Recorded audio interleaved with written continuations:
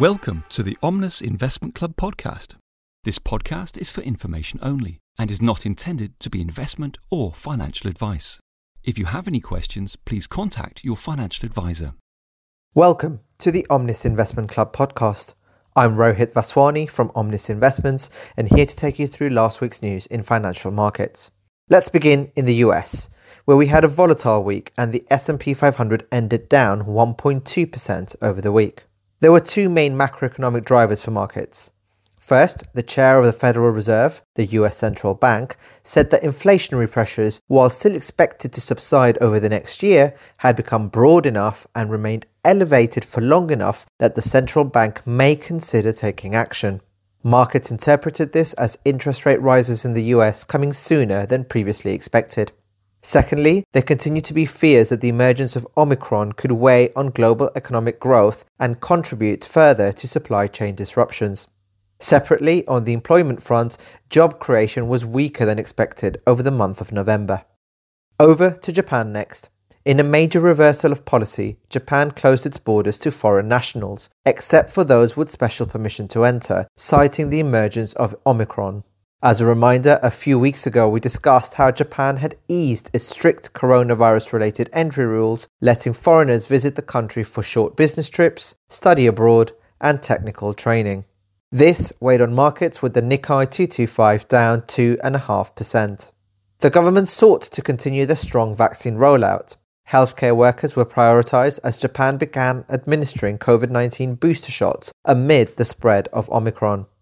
The third doses of this vaccination will be administered free of charge to all residents aged 18 and over.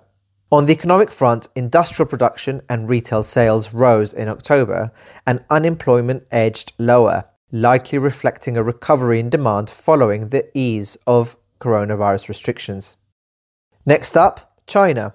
China's factory activity unexpectedly rose in November for the first time in 3 months, as surging raw material prices and power issues started to ease. On the property front, Kaiser Group did not receive approval from its bondholders to extend some debt due next week, making it the latest Chinese property developer to edge closer to default.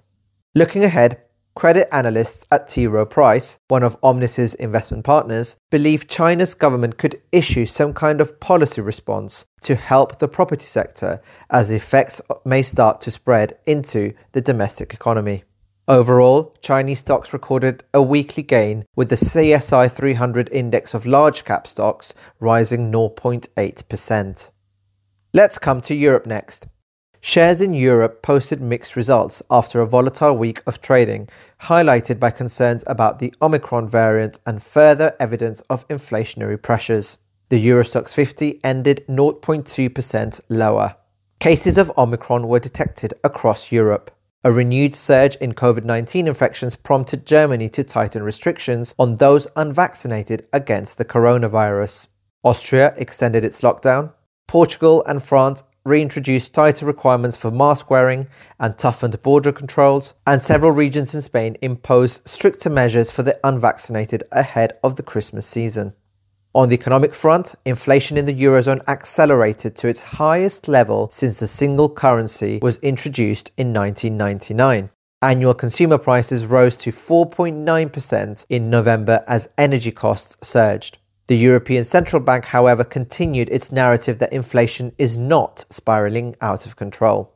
Retail sales rose in October as consumers spent more money on non-food purchases, but on the flip side, consumer sentiment weakened for a second consecutive month in November. And finally, the UK. The FTSE 100 was up 1.2% over the week.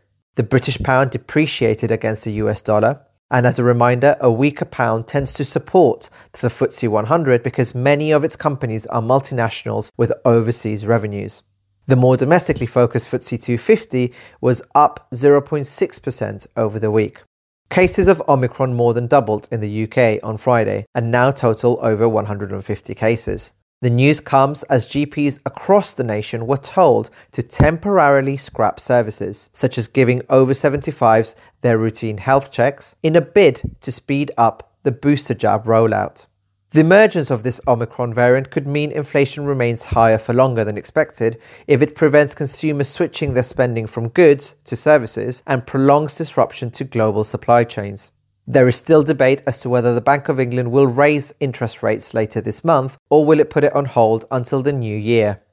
The Omicron variant is also hitting the hospitality sector, with many venues already hit by a wave of Christmas cancellations following mixed messages from the government. Clearly, it continues to be a volatile time for markets as the world continues to face Omicron without knowing much about the transmission rate or the severity of this new variant.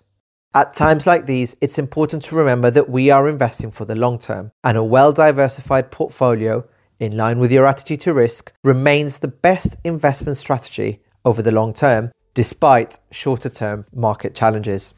That's it from me this week. I'll be back again next Monday for more. Till then. This podcast has been brought to you by Omnis Investments, which is authorised and regulated by the Financial Conduct Authority.